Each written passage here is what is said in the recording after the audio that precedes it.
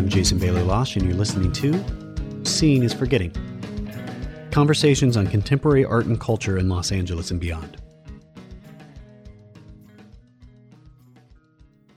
Hello from North Carolina. I'm talking to you from my father-in-law's studio in Carborough, surrounded by his art objects and the random pieces or elements of wood and metal that he sends me every once in a while to make my work. It's interesting to think about this stuff in terms of how it comes to play overall, what the long-term effects of like where you're sort of sitting now, where you're going to end up 20 years from now, and how he sort of lived his career. But I think about B. Wirtz, who is the last episode. My son did that introduction because I spoke way too much during that interview. It was because B is one of those individuals. I think about his career and where he's been. He is one of the most generous, kind individuals that I have ever met, let alone being in the art community and one of those people that I want to model my career and my art practice around at the same time. Today's guest is also an amazing individual, Lauren Mackler. She started Public Fiction in Los Angeles.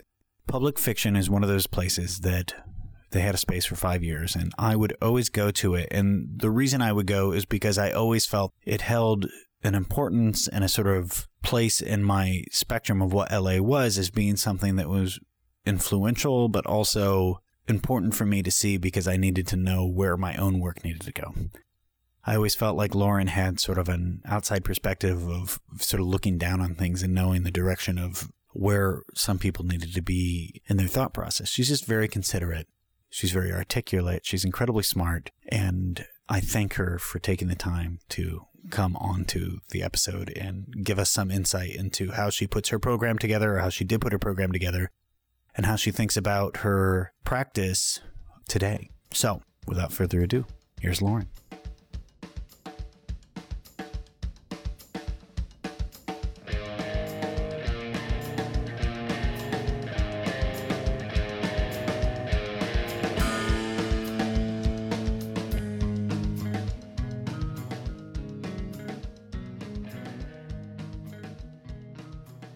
Lauren, welcome to the show. How did we meet? When did we meet? At Public Fiction. Right. Maybe I came into the actual space. It might have been during this exhibition in 2013. Yes. Right? Yeah. It was. The stand-in. The stand-in that you curated with Alexandria Gaddy. Yeah, exactly. Wait, I think that's 2013. So 3 years into Public Fiction. I love that show. It was a rotating show. So there were multiples. I wanted to mention this, but one of the things that is sort of a standard that I've seen you do multiple times is have shows that change over a period of time. Yeah. Within an exhibition space. So that specific show actually had 3 formats, right? Yeah, the stand-in, the way that it worked was it showcased 17 different artists whose work sort of stood in for something else. So like a video that the artist considers a sculpture, or a painting that is treated like a video. This sort of medium flexible kind of labeling, I say, for the work. And then over the course of 3 months, we re-exhibited the same works in 3 different exhibitions. So were they the exact same works each time? Yeah, there was a little bit of cheating on the part of the artist mostly. Initially, it was supposed to be just the same works re-exhibited 3 times, so that it would really stress the exhibition itself as a medium and the various juxtapositions and the new meanings, or the kind of new sensibility that each exhibition would have when it was just reorganizing the exact same objects into a different context, or how it built a different narrative. People cheated because artists cheat, which is kind of the best part of my job, that people flex whatever task or whatever framework you build. But the artists weren't there for each installation. If they weren't there for all of the installations, they would give a kind of set of rules for how their work would be exhibited, or in what order, or they would give 5 works and say start with 1 and then build to 2. But some artists like Eric Friedenberg brought in a totally different sculpture that was kind of building off the other one at each iteration. So it was technically the same. Wait a minute. They were just growing or multiplying around. Yes, it was kind of a great contribution. And then other artists would give more than 1 work and then ask us to show 1 and then 2. So there's kind of permutation. How many artists? 17 artists total. It was huge. It was a large show. Yeah, it filled the space, certainly. But it didn't feel like it was 17 artists. Mostly because I think the installations were really strongly, kind of interdependent. So the artworks end up building a new work out of being all together. Maybe more so in the first show. The first of the 3 iterations, all the works were facing forward. So you had a sense. That's right. So some of the photographs were standing on the ground or hanging from the ceiling, and the sculptures were all facing forward. So you had a kind of presentation or an almost like digital Z space, and you could see the back of things. So I think in that sense, because it was one gesture of installation, you would really feel like there wasn't that many works. It was one work looking at you. And then as the iterations evolved, each work played a different part. They like sort of expanded into the space a little bit more too. Yeah. One of our mutually good friends, Lucas Blaylock, was in that show. And I wonder if that's how we met. I think that is how we met. You might have come to see the show to see his work. I came to see Lucas's work, and then. So wait, where did you meet Lucas? At UCLA. Actually, I met Lucas on another great show. Public Fiction was invited to curate an exhibition in Turin as part of Artissima a year prior. With Andrew Berardini, right? Yeah, with Andrew Berardini. And Artissima invited Public Fiction to do a special project. They had set up institutions within institutions in the city of Turin, which has 1 million museums. And we did an exhibition in the Church of the Holy Shroud. So we took out all the pews and replaced the floor with mirror to sort of reflect the trompe-l'œil ceiling, and invited there was 7 young artists and 2 kind of old masters like De Chirico and Carlo Molino. And one of the young artists was Lucas, artists that were kind of flexing optical illusions. It was a beautiful installation. It was absolutely amazing looking. Thank you. It was a good experience to be there. The way we came up with it was, I don't know if you played this game when you were a kid, where you put a mirror under your nose and then you walk around the house, but it's like you're walking on the ceiling. Oh. That was how we came up with this idea of kind of making it so that it's an obvious optical illusion reflecting the ceiling, and the shroud, which itself is a kind of leap of the imagination. We used to play the game where you put the mirror under the nose to see if you were dead. Oh. So you could see the breath coming out. Not the same game. Different game. Not the same game. No. Nope. Me, it was like you're walking on light fixtures. I'm going to have to try that. You have to try with your kids. Exactly. I love it. It's a whole new world. Okay, so we got right into some of the exhibitions that Public Fiction put together, but really one of the reasons I wanted to have you come talk is because there's no physical space for Public Fiction right now. It's nomadic. Yep. But for how many years were you in a physical space here in LA? For the first 5 years. So I started in 2010, and up until 2015, it was in a storefront that was a kind of nondescript, Southern California storefront. Michael Nendholte wrote a really good piece in Art Forum on Public Fiction, and you had worked with him at Made in LA. Yeah. He curated Public Fiction into Made in LA, and Public Fiction then built a curatorial thing inside of another thing, which is another aspect of Public Fiction that happens often. One of the things that he had mentioned inside of the article was he called Public Fiction a micro institution. And he talked about how Public Fiction sort of came about when MoCA was in decline. But it wasn't about MoCA having issues here in LA. It was about how Public Fiction filled a role of institutional programming within LA that didn't quite fit what a gallery was, but it was showing as many artists as some of these institutional locations. So I wanted to talk a bit about how Public Fiction wasn't a gallery. Well, if anything, I kind of moved to Los Angeles to do Public Fiction. So there was this intention when I came here. From where? I was on the East Coast, mostly New York, Providence, before that, doing an MFA at RISD. I started Public Fiction as the Museum of Public Fiction. When I first started, it was supposed to be a kind of museum. And I think Michael compares it to an institution because I really believe in institutions. So what I wanted to create was a program that was curatorially experimental. So it was playing with the exhibition itself. And in that sense, it reflects an institution. The experiment with Public Fiction for its first 5 years was to use a shell, and to each time there was a different iteration of the show, it would become a different kind of institution. So for example, it opened, first show that doesn't even have a publication was called Public Records, and it was a play on the record and the archive. So it had music and artists who were collecting, and so it was kind of a record store when you came in. The second show was called The Free Church, and it turned the whole space into a church. And over 3 months, 6 artists or collectives took over the space for 2 weeks at a time and made it a church of their own belief system. After that, it was the Gold Rush Manifest Destiny show. So it was a hotel. I know each time we'd use the marquee to make it like church in quotes, or hotel, high-speed internet, vacancy, like that. So the play both on it being an institution as in like an art institution was always there, but also the play on existing institutions or businesses or archetypes of ways of bringing people together or public beliefs about institutions was always kind of under it all. One of the things that I see on here too is the programming is rich, but it's also experimental and risky because you're not programming to sell. Right. You're putting a church in there and you're doing performance pieces, right? Mm-hmm. So maybe part of the difference there too from the actual galleries is that your programming is actually more institutional than even some of the institutional stuff that's happening because it's not based on what is in a collection. True. Yes. There's a lot of freedom in being poor. Well, yeah. So how did you fund that space? Well, it is also an interesting question. Maybe we'll talk about it later about what it means once it was hosted by other institutions and where I am now. But initially, I wanted that freedom. I moved to LA with a teaching position or a teaching job, at least like an adjunct teaching job, and funded it by living in the back and paying the rent and then asking artists to bring their work and hang it. It had a bathtub back there, too. I installed the bathtub. Did you really? I installed I bought that clawfoot bathtub from some random, really sketchy Craigslist situation and then installed the plumbing myself. Did you really? Yeah. It's unbelievable now, but YouTube is incredible. Yeah, that's how I funded it originally.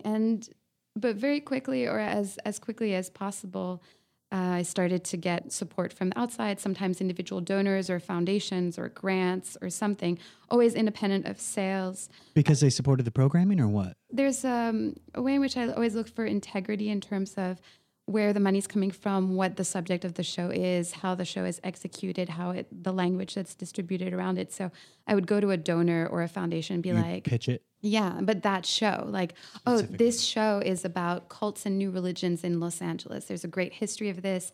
I feel like you would be interested in this weird subculture. Could you give me $6,000 to make a publication? So how did you get yourself integrated into that community so quickly that you found donors? Was it they saw the programming and what was happening, or how did you? It's more ad hoc than that. I'm a big advocate of the cold call of the like, hi, my name is Lauren. I'm doing this thing. I'm a great fan of what you do. I would like to do this. What do you think? But with keeping it thoughtful and keeping it like reaching out to a foundation that seems really invested in publications and Los Angeles and asking them to support this other issue that has the subject of Los Angeles or of California.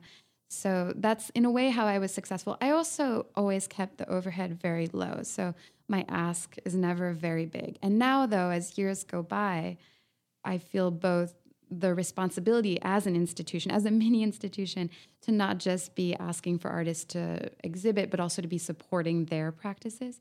So my ask now is getting bigger and bigger, which is where being hosted by other institutions has become a really interesting model for public fiction once I left my own space to become an exhibition within an exhibition in another institution or an institution within another institution, so that we have the ability to use the existing infrastructure of an institution, but be really experimental and push up against the walls because it's a temporary experience. You were producing publications because your background was as a designer? Yes, I have the kind of unusual background as a curator of coming from graphic design, but it was very intentional. I did an MFA in graphic design at RISD under the spell of Dexter Sinister, David Reinfurt ended up being one of my teachers, and now we're collaborating on the next public fiction issue, which is kind of exciting with the Serving Library. But yeah, this idea that Dexter Sinister was promoting, and many others around them at the time, but this community of designers that were really looking at what it meant to be in full control of production, organization of content and its distribution and circulation. So this idea of having a skill set that would allow me to bring together a lot of disparate ideas, images and text alike, because my focus is as much art as literature and other disciplines, and then to be able to create an object or a format that it can then exist in the world and be redistributed in the world. That was why I set out to become a graphic designer and then to use those skills in art. In whatever way I could. Your publications for public fiction, did they act as an extension of the exhibition, or did they act as a support material for the exhibition? Well, the schedule of them, which is now going to change, but the schedule has always been that over the course of 3 months, I do an exhibition on a subject. And during those 3 months, there's a range of ways in which the exhibitions can be group shows, solo shows, performances, talks, secret restaurants, like happenings, and all of that culminates into a journal, the publication, that brings together more content from other places. So the publication is really never meant to be documentation. It's also printed in a way that mediates what happened in the space so that it's more like another exhibition in print or an extension of the exhibition or a piece of ephemera, a kind of trace and additional content. I guess let's go into your curating public fiction into MoCA. Yeah, sure. In Made in LA and those type of things. Yeah. I guess give me a breakdown of how Sure, this sort of of course. came about. Well, what's cool about Michael's exquisite writing and amazing article is that it does really encapsulate the first 5 years of public fiction, where public fiction as it's in itself stood in as a kind of institution in LA. And I think the economy of the other institutions and their transitional moments had a part in that. But Made in LA was in 2014. However, I kind of see it as the beginning of this model of public fiction existing within another institution. So institution within institution. What about Geffen Contemporary? Oh, yeah. The club. Transition LA, the AV Club. Yeah, the club. I guess that was before. That was before. I guess maybe that wasn't the same as what came after. Yeah, it didn't feel like the same. I think that might have been the first time that I did an exhibition within an exhibition. So That's to what be I mean. given a piece of real estate, like a little space, Right. and to be told, here you are, take your thing that is like at your scale that you usually do, and do it here in the scale not only of the Geffen, but do it in the scale of an institution. How big a And space did you have within that? giant. Really? I would lay on my back in the space while we were installing, and I was like, this is the institution. I'm like such a fan. In the best case scenario, when someone writes about your work, they say something about you that surprises you, you know? And the thing that he says about public fiction in that article, he says that public fiction is institutional critique. And I was like, me? No, I love institutions. Right. I'm not institutional critique, but actually, I think all of these experiences, starting at the Geffen, which was difficult, and then the Hammer, which was not. What was difficult Oh, yeah. about the Geffen? It was a difficult show. It was curated by Mike D from the Beastie Boys. Right. Well, to be invited in someone else's exhibition means that the other exhibition called the AV Club was about really bombastic experiences of like audio visual, extravaganza. It was really bombastic. Was the And show received well or not? I mean, I think it was super well received in the sense that there was a lot going on. It was really sophisticated and really well made. And it was a little uncomfortable for public fiction. I didn't know exactly what to do when I was... What your place was in it? Yeah, or like what I could contribute. And so what I Yeah. ended up bringing to the table was the idea that public fiction would stage a quote club, which is something at the intersection of the artist club, the social club, and the nightclub as it lives in art history. So like the Cabaret Voltaire to like Wildness to like the club, they called it, the Abstract Expressionists in New York. So I wanted to make something that would be like a blank slate, like a space that you could fill with happenings and with intersections of people. So we ended up creating a bit of a black box theater, kind of Tron meets Guy de Quinte.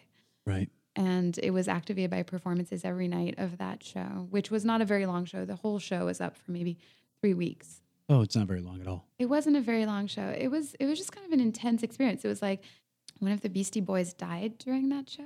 Oh, So the whole yeah. experience was really, and it was funded by Mercedes, which Okay, was, so what was you weren't going to go into the gossip, but what Oh, was yeah. the thing you were going to say regarding that? well, what was I going to say? I was going to say that there was a clash of egos.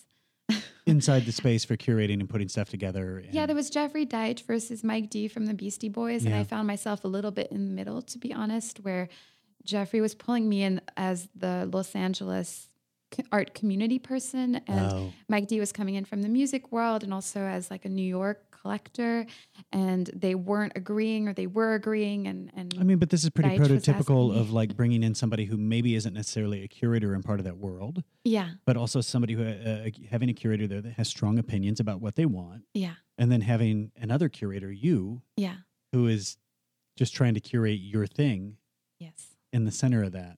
Yeah, I mean, what is interesting about this experience, and it was one of the first ones, especially at such a high level, is, we were going to make this really incredible artwork that was going to be collaborative between multiple artists, and we worked on it for a long time, or not that long, actually, when you think of the scale of exhibitions. Like this one artwork, we worked on it for months, and it was only maybe 2 days before the opening that the fire marshal told us that we couldn't use a smoke machine, or it was like a version of a smoke machine that we thought was safe for institutions. And it wasn't. No, and that piece fell apart, and some artists work didn't come together, and people left, and So I bet people were upset. the whole thing fell apart. Yeah, the whole thing fell apart. It was a disaster. But what I did really learn from the experience, well, a few things, of course, but as a curator, my position, because I'm not in one institution, I run my own and I collaborate with these larger institutions. A lot of the time there's a negotiation between how these institutions are structured and which walls you can push up against and which walls you cannot push up against in every institution, in every collaboration, in every context. And that one was just a kind of a brutal outcome for a learning curve that was steep that I still benefit from. So it taught you what to do in your next working with these institutions. I think that because every one of my collaborations is with a totally different institution, I always have to learn from the beginning again, like how people negotiate money and how people use their resources and what are the rules and why follow the rules and who really believes in the rules and who doesn't. They all have their own dynamics. They all have their own dynamic. And I love that. That's a big part of the joy of like joining all these institutions at different moments. Similarly with like, it's the equal, pleasure of like working with an artist and figuring out like what they're working on, like how to make that thing make sense next to this thing, or how to make what they're producing make sense to the public. So where does public fiction come in? What differentiates public fiction from an independent curator? Well, I have also made exhibitions as an independent curator, and I would argue that public fiction's ambitions, which have evolved over time, but are often about treating the exhibition itself as a participant or as a medium. So you have the artworks that are playing out what the artist is trying to produce, and then you have the exhibition, which is going to create a context or the frame for those artworks to then be mediated to the public, which is coming in with their own perspective. So because the exhibition itself is a medium, I suppose is the best word for it, that is kind of how it's not as much about authorship. Like it's not about saying this is a signature public fiction show. Or defining boundaries on the specific thing you're doing necessarily. Even. Yeah. Well, the reason I use the word signature is because I don't think that you could necessarily look at multiple public fiction shows and say, this looks like a public fiction show or this is a public fiction show. It's more because they're always so responsive to the context and the concept that's promoting them or that prompted them. Thinking about this too, one of the differences being if you have an independent curator, they can then curate public fiction into this and sort of have a mini show inside a show. Yeah. Or a secondary evaluation of the prospect of whatever they're positioning. Yeah. Have that outside source, and it's not just bringing in a separate curator, it's bringing in a separate format for looking at sort of the same information. Yeah, that's true. That makes sense. Yeah, exactly. I feel like if there were like a constant in a lot of the exhibitions is that the public fiction shows, when they're implanted into another institution, they question everything. You not being an independent curator and having public fiction have its boundaries as being public fiction. There was the Riemann Horton Mann Foundation. You were awarded the grant for emerging artists. Yeah. I remember seeing the award go out and I was like, wait a minute, Lauren's not an artist. Like, how is she getting the grant? Yeah. But at the same time, you do work within the community that's good work.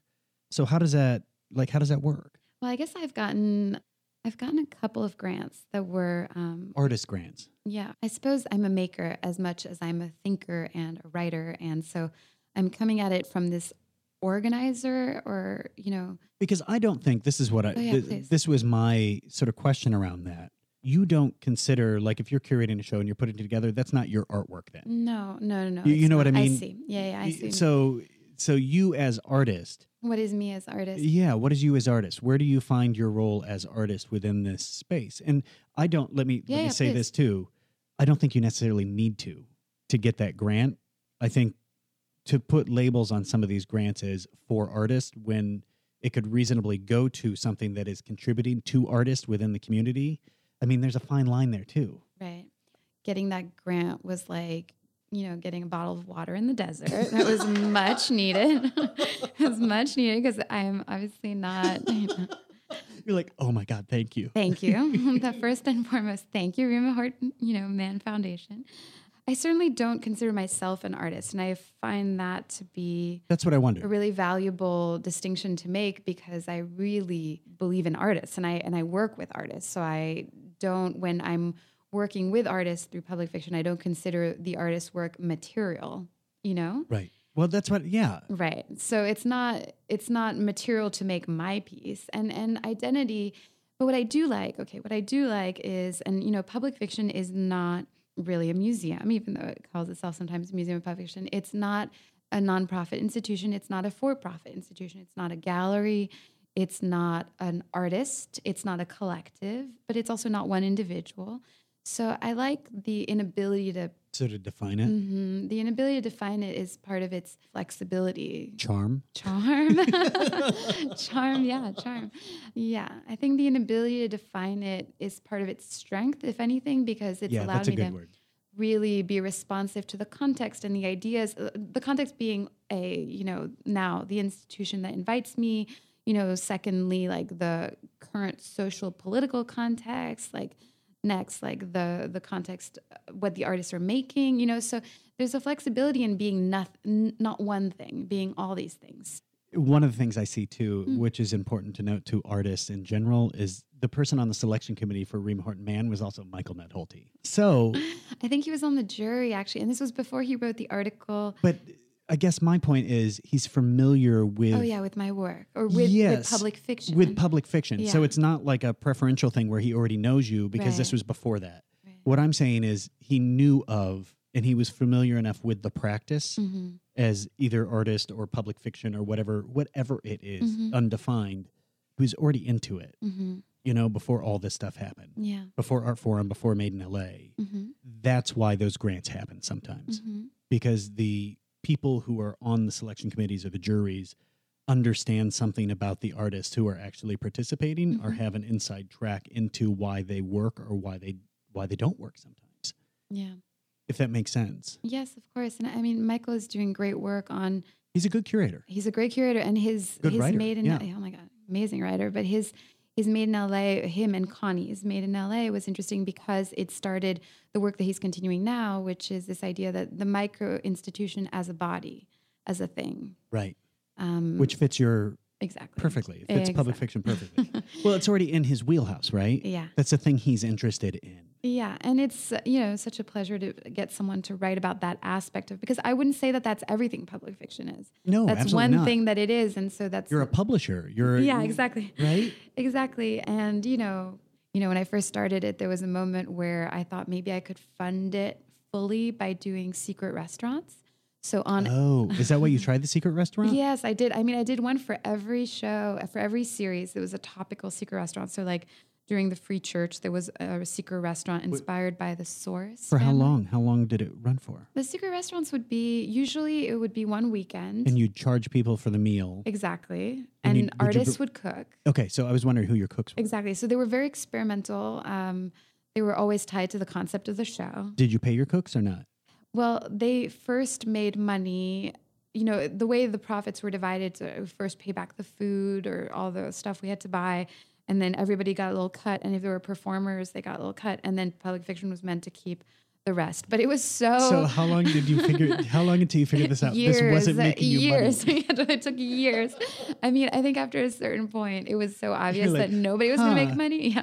Here's $200 after like 5 days of really intensive work. Holy shit. Yeah, no, it was a disaster. Fundraising wise, it was a disaster because also, there's a lot of secret restaurants out there, but we really wanted it to be affordable. So it was never more than, I think the most expensive dinner we did was $35. Oh, it's so cheap. Most of them were $20. And it was really but I think that's part of what public fiction, when it had its own space, also really reflected was the participants were the audience, the community. I mean, Brendan Fowler did a dinner where there were 70 people, and two seatings and rotations, and people waited for their food for 2 hours, but they were having fun, so whatever. Yeah. And the food was great, or sometimes the food was awful, or one part was great and the other part was awful, but there was a real sense of gathering. And they always happened within the exhibition, so the artwork was again reframed by the experience of seeing it through that. One of the reasons I think you've been so successful in LA and doing what you do and having public fiction be successful when it had the space, but now nomadic, is because I remember walking in there the first time and you were so friendly and forthright and really interested in having a conversation right from the bat. And I think it's a rarity for people you were talking about doing that cold call and reaching out and just having conversations. More people need to do that. I think even the art communities, people don't do that enough. And as a artist walking in off the street and having a conversation with a curator or a person running a venue, and we're artists are asked to participate is really healthy. And I can see it goes a long way Thank you. for goodwill as well, too, within the community. It's a really sincere curiosity towards what this thing is doing and how it can keep changing. You can tell. I get nervous like moments like now when we're committing things to tape because I feel like it's such a moving body. It's such a shape-shifting thing and if you ask me originally why I started public fiction, my motives for starting public fiction, then 2 years later had already evolved. And then 2 years after that continued to evolve. And what I'm trying to do now with public fiction is different than what I was doing then. So the best case scenario is that you have an idea, you set out to make it happen. It changes while you're doing it. It happens. And then you land somewhere totally different by the end. So whatever your next move is, you would never have known what it was going to be. So going into some of these other exhibitions, quickly go over what was Made in LA. What did you participate? What did you contribute to Made in LA? So a diagram. No, really, it was. I collaborated on that show as well. That show ended up being in 2 places, which is something I've done a couple of times and I really like. So there was an exhibition at the Hammer and there was an exhibition at Public Fiction Space in Highland Park. It was a collaboration with writer and curator Sarah Lair-Graywer. We had so much fun doing it. She's great. Oh my God.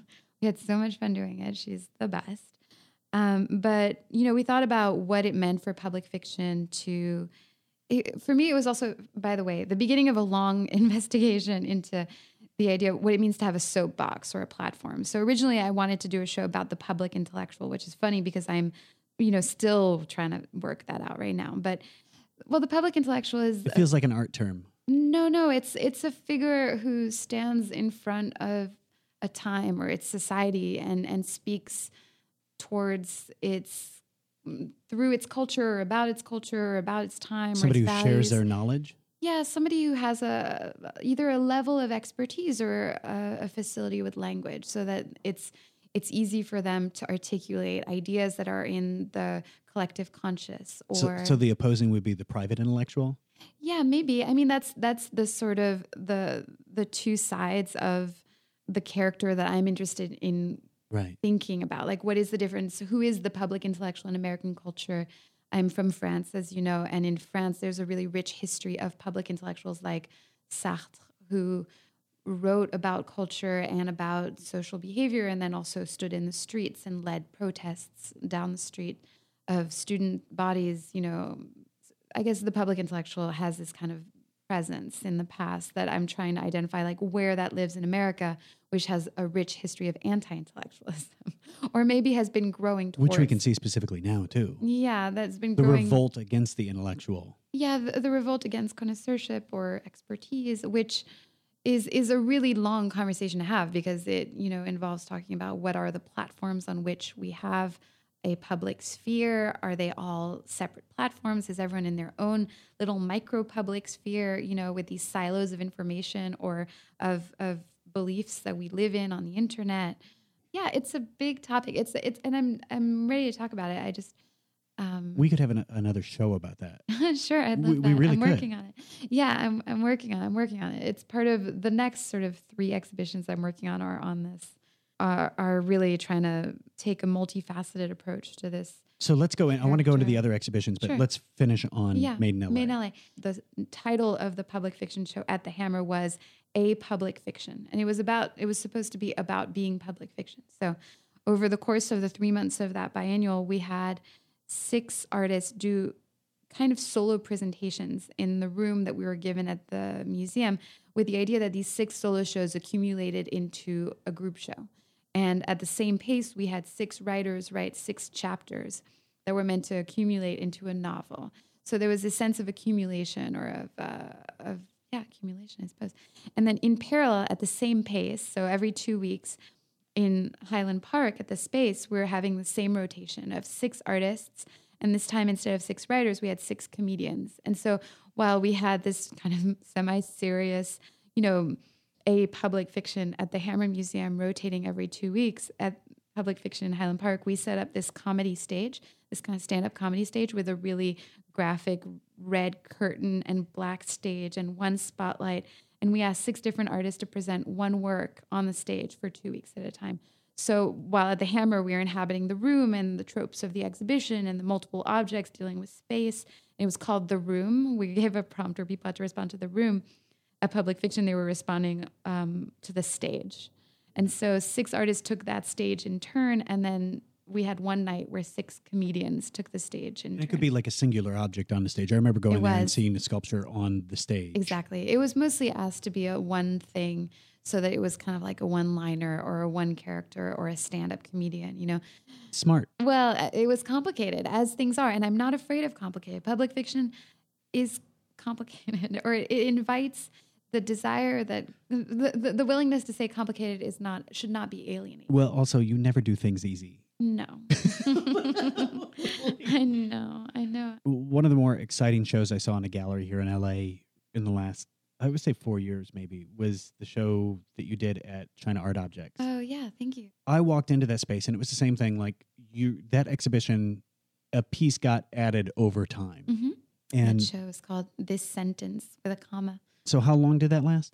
It lasted, they always kind of last 3 months. I sort of say that. I think that one lasted 10 weeks. So there was an opening when new work started going into the space. Yeah, the way that show was structured was, so it's subject matter. It was about choreography and language. And so it consistently exhibited either choreography, and it was choreographed, or language, and both as they lived on screen. And I was treating the gallery like a kind of screen or like a frame. So the first week there was 1 artist. The second week there were 2. The third week there were 3, and so on. And so the show built or accumulated in space.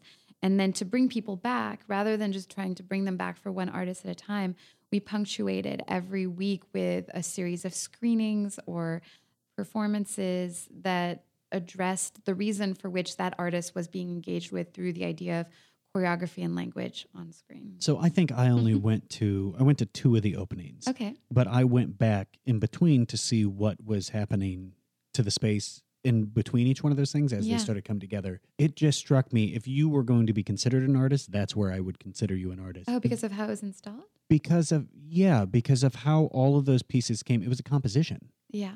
And you were building a composition out of all of these works. And I guess you could say that about any curator, right?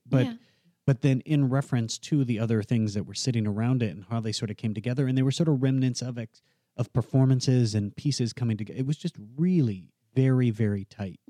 Thank you. Yeah, I'm interested in, that show was also a lot about syntax. So it was a lot about building a sentence or building something out of a lot of different parts. You know, one of the consistent interests that I have, and therefore Public Fiction has in all of its shows, is really blurring the line between what is frame and what is object. So what is the subject of what you're looking at and what is the background? Right. So Emily's performance would happen in context of these other works. Like there's incredible documentation of performers, clad in multiple colored fabrics and with body paint, and they're half naked and they're bending around each other, and they're in front of a Sasha Bronig painting that has these really complex forms, these optical illusions, these really bright colors, this sculptural illusion within the flat plane of her painting style. And so in that instance, in that documentation image, Sasha's painting is background or context for these performances, and then the objects stay later, and then, the roles are reversed. So there's a way in which the objects...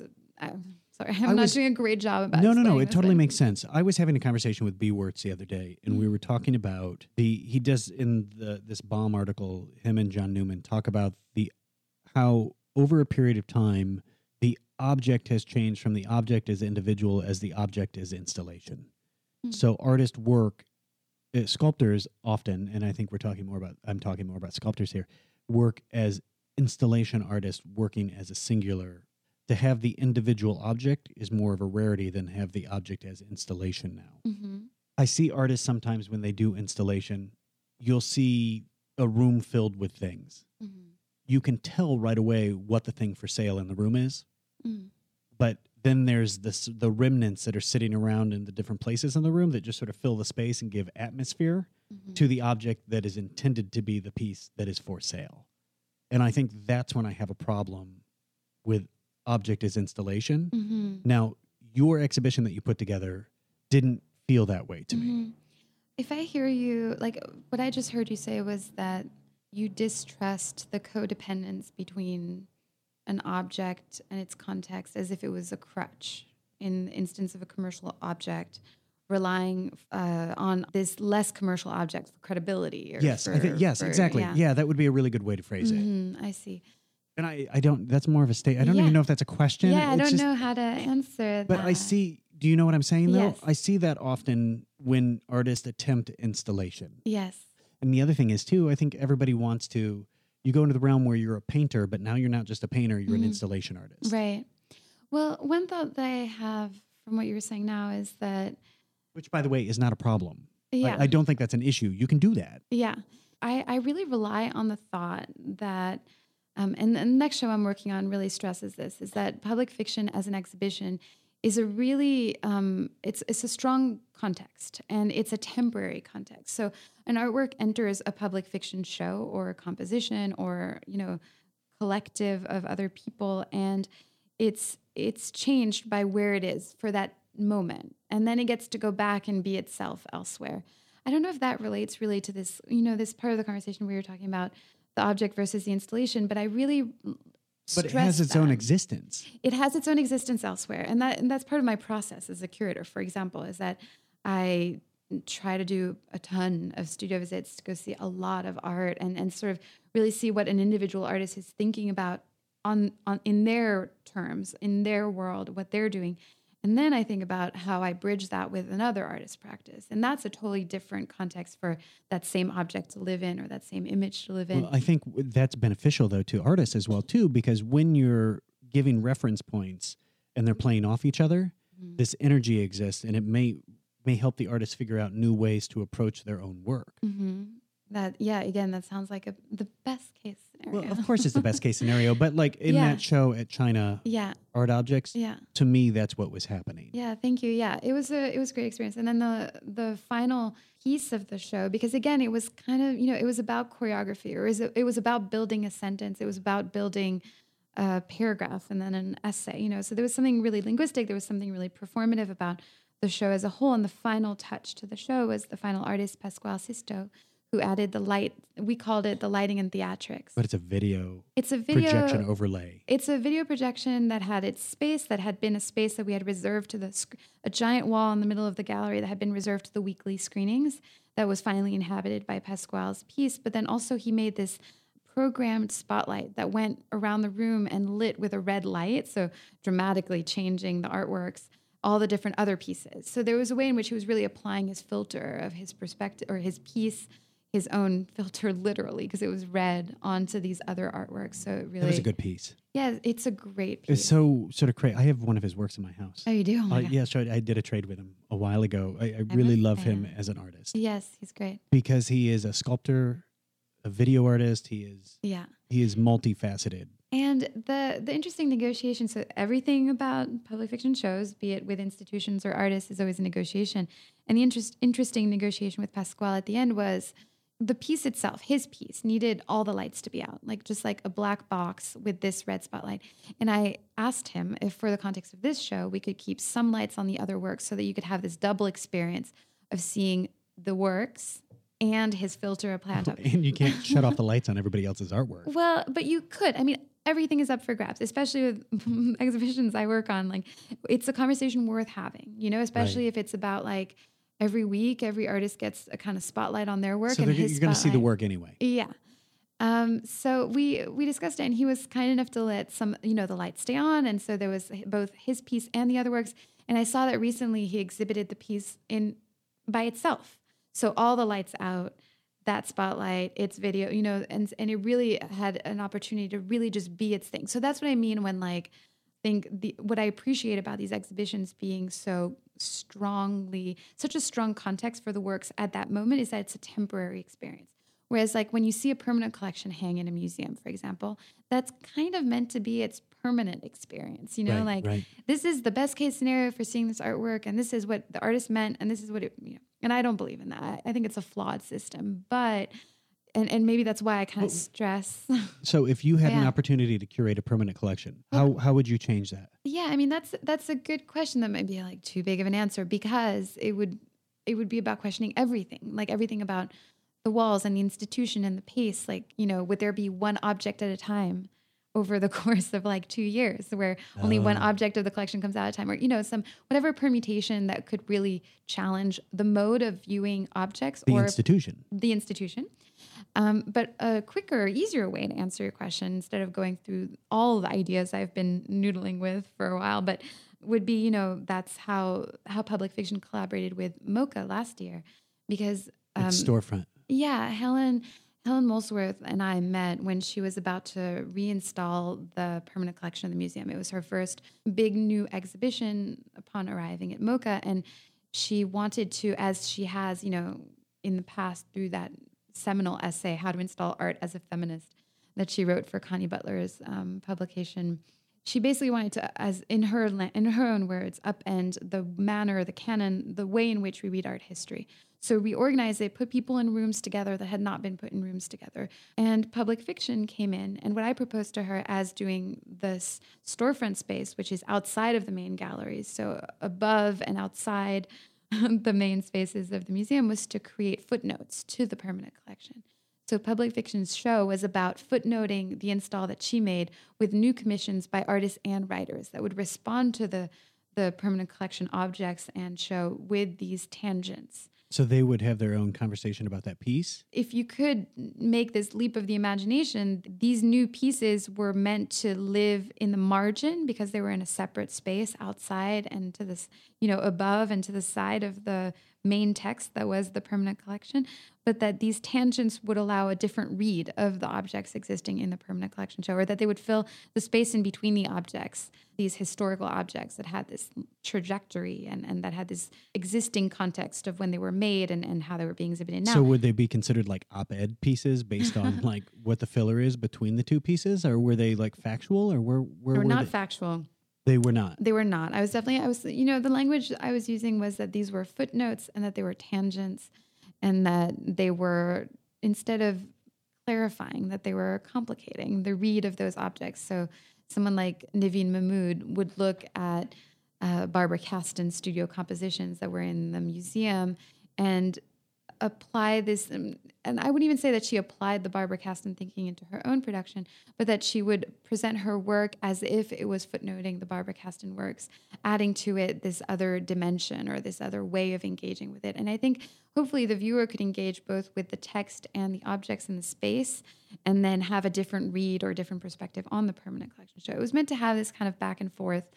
And because the storefront space is a glass box that's kind of, you can't go inside, so it's flat, it was meant to be treated a little bit like the page. So there were a lot of analogies, I guess, being made there. But in response, again, to what I would do if I had a permanent collection to contend with, which would be a really exciting prospect, this was my first attempt at it, to start by footnoting it or complicating it or filtering it through the perspective of contemporary practitioners, both writers and artists. Right. So the horizon, what's coming up? What's coming up? Well, there's a good bit. There's a lot coming up. The next Public Fiction series, the next 3-month series that is topical and that is experimenting with objects and performance and publication, is called The Conscientious Objector. And it's meant to redefine this military term, really, through the perspective of artists, writers, and contemporary practitioners. But it will be at the Mack Center for Art and Architecture, the Schindler House here in West Hollywood. I was originally invited by the city of West Hollywood, so it's funded by government. How did they find you? Oh, they found me through the Art Forum article. All roads lead back to Michael Nedholtzy. It was, I think it was published February 1st of 2016 for the February issue. And on February 2nd of 2016, I got an email from... No way. Yeah, from West It was like Hollywood. immediate. Yeah, because the last sentence in Michael's article is, and Public Fiction no longer has a mothership. So Public Fiction is now nomadic. So they reached out to me and they said, would you like to engage with the city of West Hollywood, which is an incredible city. Hell yes. Oh my goodness. Yes. Oh my God. And so originally the exhibition was meant to be in multiple sites, in many sites of West Hollywood, activating all these different places. The show now, the objects of the show are going to be held at the Schindler House, which has this amazing history of bringing together intellectuals and creatives, makers from Southern California to come up with new ideas for how to organize architecture, how to live. It was an experiment in communal living also. So the house is kind of amazing and interesting in that contrast between the public and the private intellectual, because it is a private space, or it was like a domestic space.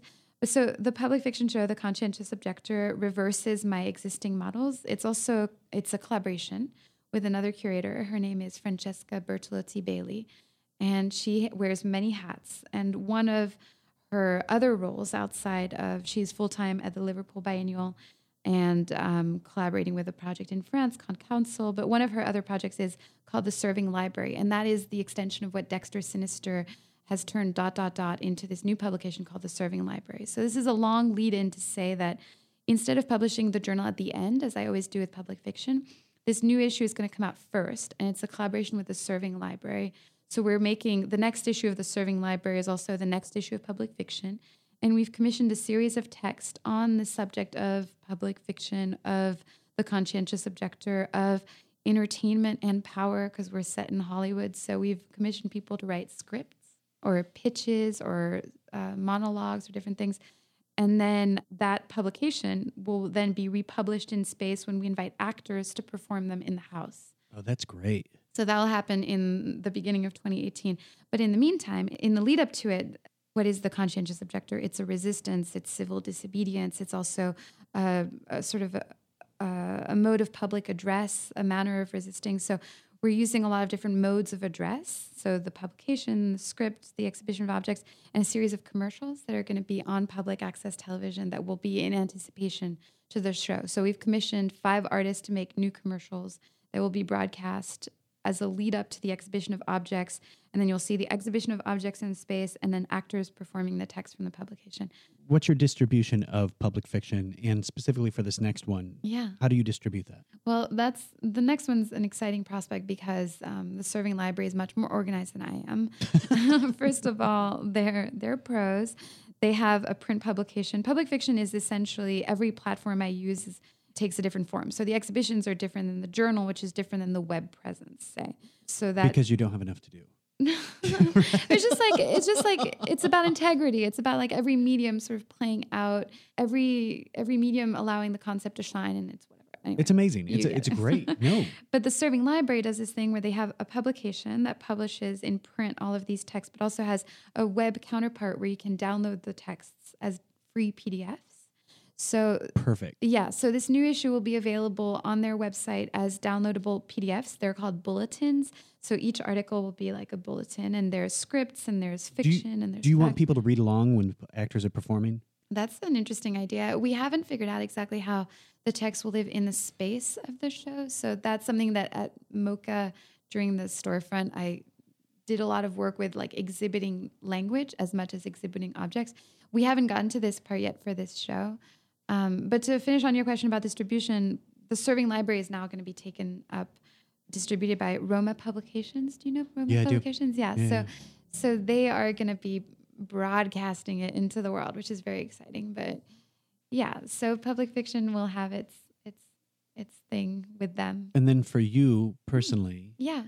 Oh, I'm starting in parallel to public fiction. I'm taking over the literary magazine at CalArts, which is coming out of the School of Critical Studies. It was replacing one that they had for a long time. Maggie Nelson and Janice Lee started it last year, almost as a course, which is a very exciting prospect. So it's called Sublevel? It's called Sublevel. It's a magazine that it's a web magazine mostly, and it's following the schedule of one academic year. So last year they did it as a course. So they began with the students in September and then published it online in February and then had a print counterpart. What's the content? Well, they're topical. So every year there's a different subject, and then there's different categories that are filled. So a kind of forum part, a studio part, a criticism part, and it really... With the students or with whom? Oh, no, it publishes writers. It doesn't publish the students' work. Okay. It's what's interesting about the student component of it is that the staff, let's say I'm the managing editor of this new magazine, but the staff is a rotating cast of characters. Out of the student body, yes. And that's great. Yeah, I'm excited about it. I'm excited about it as, to be honest, as kind of experimental pedagogy. Like how do you make a course out of the production of a magazine, over one subject, bringing a lot of different voices. So when you're starting that now, or when are you? I'm going to start next month. I have a lot of ideas for how I'd like to see a publication play out in the context of the School of Critical Studies at CalArts, and also how it will participate in the larger, cultural landscape of cultural production in LA and beyond. So I'll probably spend a couple of months figuring that out. And then the students will come in September, and we'll start working on the next issue, which will be exciting. The first issue has a really great subject. Maggie and Janice came up with the subject of contagion, which is something that when I first read Contagion, I was like, oh my God, it's so 90s. I love that movie. Was that movie from the 90s or the aughts? And but it's interesting because as we started talking a little bit earlier about like micro publics or the fact that like, is there one public now, or are there many different publics that are keeping themselves in the silos of other like minds? After the election here in the U.S., there was a lot of conversation around the bubbles of like preaching to the choir, or these kind of groups of people that all have the same belief system and sort of read the same articles. Anyway, the way in which these algorithms also kind of feed you this information that you kind of already agree with. So the question of whether or not there is one public or many publics and how you reach a public, this is something Sarah Lehrer-Grawer and I talk a lot about, because I'm always like, how can we stand on the biggest soapbox and speak to the largest audience and sort of raise the bar of the expectation of what should be in the public sphere? And then Sarah's model, which she's more interested in, is more like the first concert by the Sex Pistols, where there were like 15 people in the room, but those 15 people, each one of them went to do something fantastic, or like concert was the beginning, sort of the patient zero of this really high production or high quality or kind of new thought or new process or new sound or whatever. So the writing that was published in the first issue of Sublevel is exquisite. Every word is perfect.